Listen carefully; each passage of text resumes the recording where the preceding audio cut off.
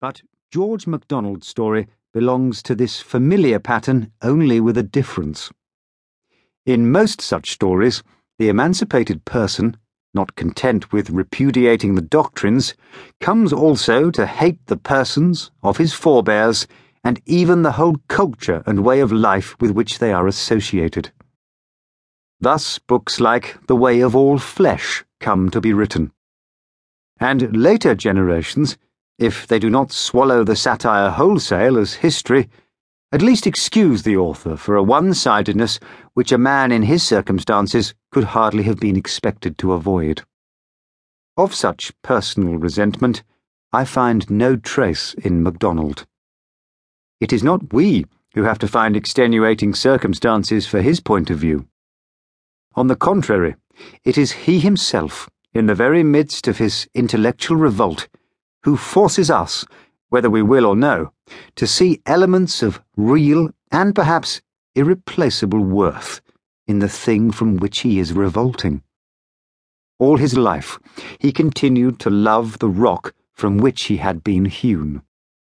All that is best in his novels carries us back to that Kailyard world of granite and heather, of bleaching greens beside burns that look as if they flowed not with water but with stout, to the thudding of wooden machinery, the oatcakes, the fresh milk, the pride, the poverty, and the passionate love of hard-won learning.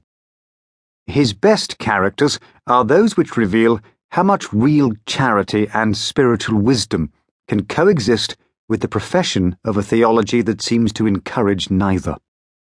His own grandmother, a truly terrible old woman who had burnt his uncle's fiddle as a satanic snare, might well have appeared to him as what is now, inaccurately, called a mere sadist. Yet when something very like her is delineated in Robert Falconer, and again in What's Mine's Mine, we are compelled to look deeper, to see, inside the repellent crust, something that we can wholeheartedly pity and, even with reservations, respect. In this way, MacDonald illustrates not the doubtful maxim that to know all is to forgive all, but the unshakable truth that to forgive is to know. He who loves sees. He was born in 1824 at Huntly in Aberdeenshire, and entered King's College at Aberdeen in 1840. In 1842, he spent some months in the north of Scotland, cataloguing the library of a great house which has never been identified. I mention the fact because it made a lifelong impression on MacDonald. The image of a great house, seen principally from the library and always through the eyes of a stranger or a dependent, even Mr. Vane in Lilith never seems at home in the library which is called his, haunts his books to the end. It is therefore reasonable to suppose that the great house in the north was the scene of some important crisis or development in his life. Perhaps it was here that he first came under the influence of German Romanticism.